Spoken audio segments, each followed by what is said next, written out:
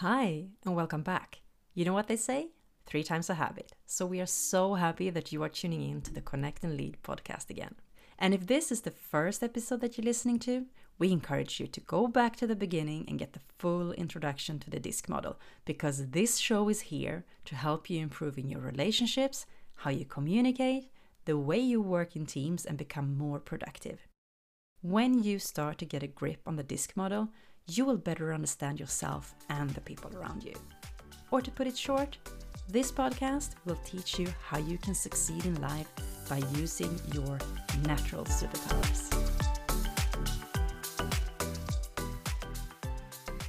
Hi everyone, and welcome to the Connect and Lead podcast. I'm Sophia Karlsson. And I'm Tessa Campen.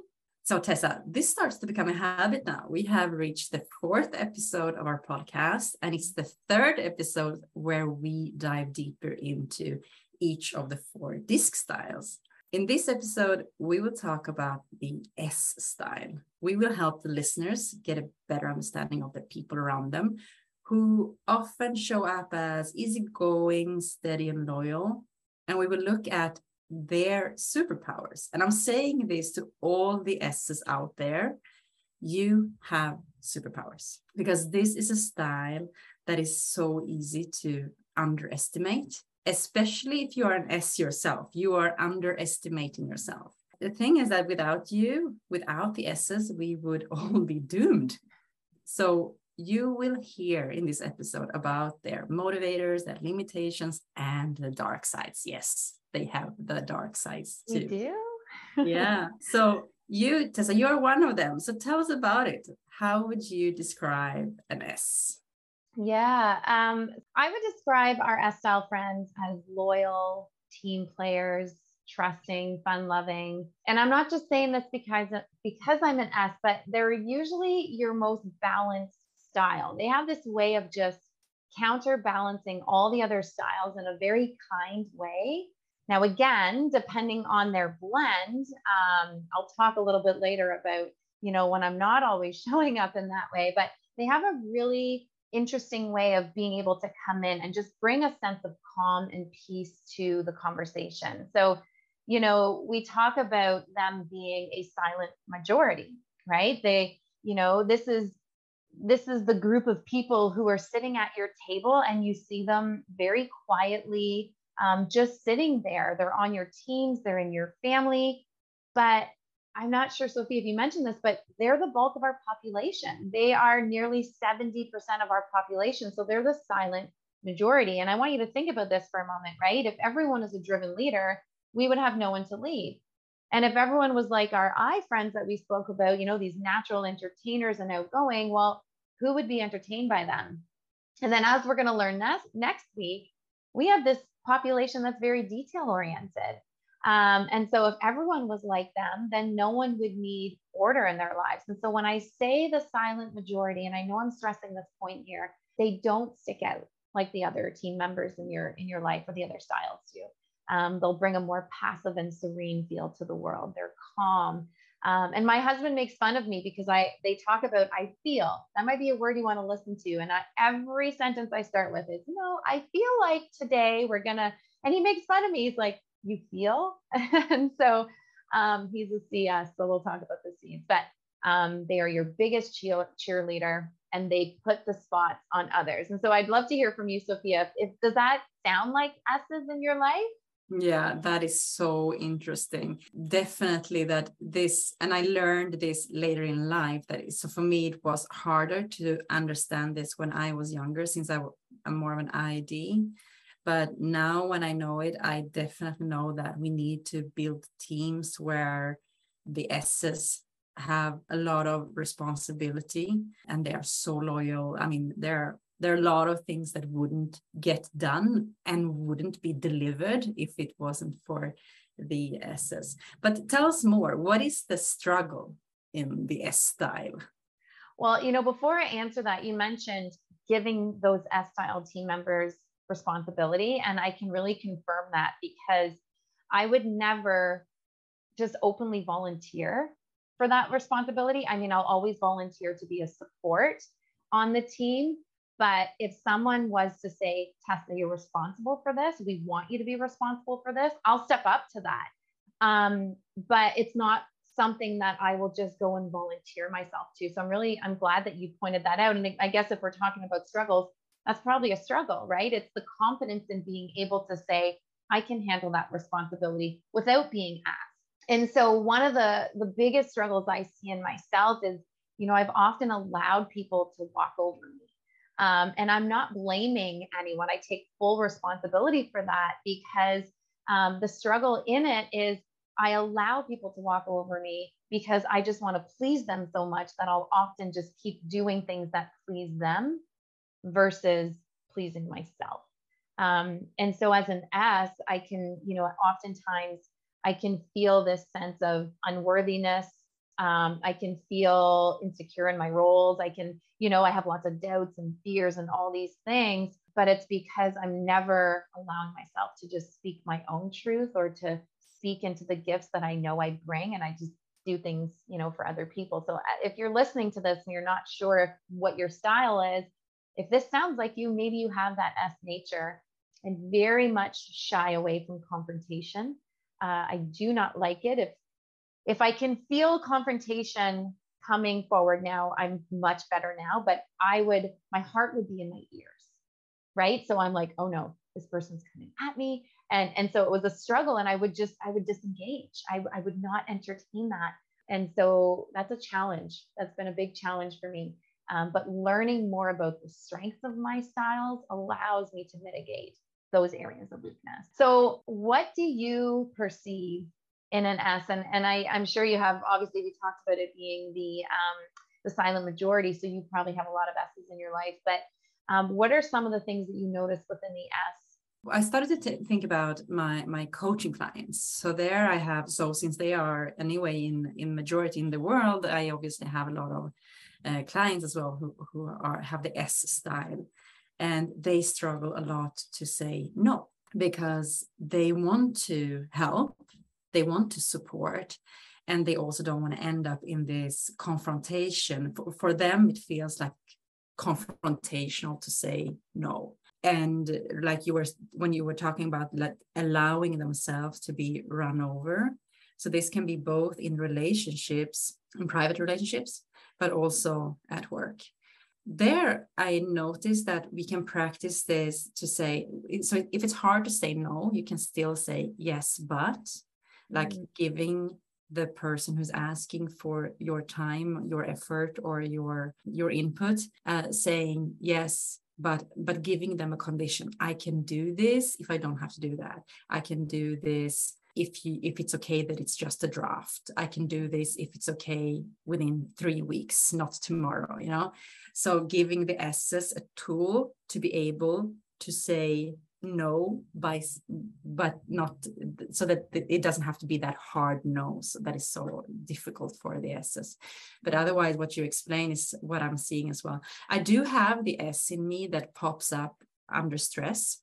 So I become less confrontational in a stressful situation. I step back a bit when I don't want to have a conflict in a stressful situation. I kind of calm down there. But what I was seeing when I was younger is that I had a hard time hanging out with S people because I was hanging out a lot with people who were I's like I was. It was a lot of energy and a lot of talking, not so much listening.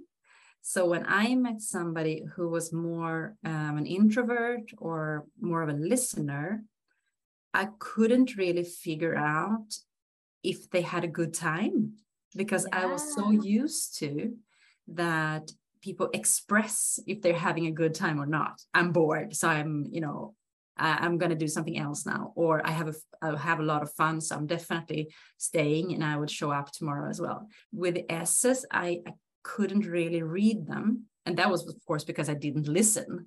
But I do see today that I did not have many of those S friends when I was younger because I couldn't really understand what was going on. So well, what's interesting, I think it's this, if you're a true S, I mean, I'm SI, right? So I have that I love being around people. But if you were like a double reserve style, if you had like an SC that you were hanging out with, or a true S to the core, I think because they value that calmness and that peace and that tranquility, and a lot of those things that as an ID, you're more outgoing, right? Like you have this more extroverted nature to you. When you're around a passive person, it's probably hard to read them. Like, do they actually want to be here? And even on your team, right? Like, do they want to be here? And so it's really important, I think, that we ask those people to speak up, right? That we're asking for their opinions. We're asking for their thoughts, because if they're not bringing them to the table because they're sitting there questioning themselves like I would, right? I'm not going to volunteer this thought because, what if Sophia thinks that was a stupid thing for me to say? And now all of a sudden I'm dealing with not only rejection, but loss of security and all these feelings inside of me. It's very important that we call on those people, because you're right. Sometimes they're just quiet, but they're very valuable. Yeah, absolutely. But let's talk about their superpowers, because this is something I really like to do when I train teams and coaching individuals on DISC. I always emphasize the strengths of the S's, because I know it's so easy for themselves to take it for granted, but also for other people to take it for granted. So what are those things that the S is doing so naturally that can be really tough for a high D or a high I or a high C to do? Yeah, the first thing I think of, I'm like, they listen, right? They listen. And I remember actually another Maxwell team member that I met when I went on my transformation trip. He wasn't talking about the styles, but when he was explaining this, I'm like, oh, that sounds like an S. He was talking about when you're in a room, how he said, you want to be the doorknob. And I was like, okay, where is he going with this, right? But he talked about, in every room on a door, there's a doorknob, there's a handle. And that handle is in every room, but it's not saying anything, right? It's listening. And only until they're asked, hey, open the door, they're actually being useful when someone goes and grabs them and opens that door. And I was like, what a great analogy for our S's. They listen. They're sitting there and they're listening and they're collecting thoughts, and they're ready to support you, and they're ready to encourage you, and they're ready to value the people around the table. And I'm not saying that our D's and our I's and our C's don't do that, but our S's just do that so well. And I think that really is their superpower, is they're sitting there very quietly. And you may think that they're not paying attention, or you may think they're just stuck in their thoughts, but they're really thinking about what people are saying. And I think, having an S on your team, they're going to make you look good if you're a D, right? They want to come alongside you. They want to help you get their results. They want to make you look good. Even with the C's, they want to be able to support you in collecting those details. And so I just think, listening is what really stands out to me. And the words support, encourage, and valuing. Those are 4 words, I think, that really speak to their superpowers. Have you seen that? Do you feel the same? Yeah, no, absolutely. And this is what I mean when they can be so taken for granted, because these are things we expect from most people, right? But they do it naturally. So when I point that out to an S, something they did that was really good, they can be like, I was just being, nice. I was just being how we expect people to be. And I'm like, yes, but for you, it's natural. So just because it was easy doesn't mean that it wasn't important. Yeah. It means that it's your superpower because it comes so easy and natural to you.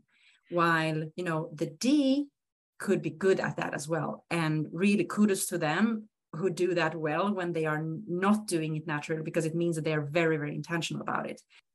For the S's, just because it's easy and natural doesn't mean that it's not extremely valuable. So just for them to be there is giving some sort of harmony and feel to the team and the group. I take this with a cake. I often talk about that, like the S's. So all the styles can bring cake to the office. The S's, they bring the cake, And they don't even tell anyone that they are the ones who placed the cake next to the coffee machine, because they just, they just baked cake. They want everyone to enjoy cake. The D brings cake as well, but they do that because they feel like maybe they're going to reach the goal quicker if they have some cake first, or they're going to, be happy so that they're going to work harder. The I brings cake like, hey, I baked cake. Isn't that great? And, did you like my cake? How was it? I'm going to have some attention when they bring the cake. And the C also brings cake because it's their turn. It's the right thing to do. Oh, that's hilarious. This is what's expected from me. But the S brings cake because they want to please other people, but they don't even need to tell everyone that the cake. I've never heard that. I love that analogy. But I keep thinking, I'm like, it's a blessing and a curse actually for our S's to have this, right? Because I keep thinking even about myself. I listen, I encourage, I support, I value, I go out of my way always to make other people feel included, welcomed, just amazing. And I don't always get that back.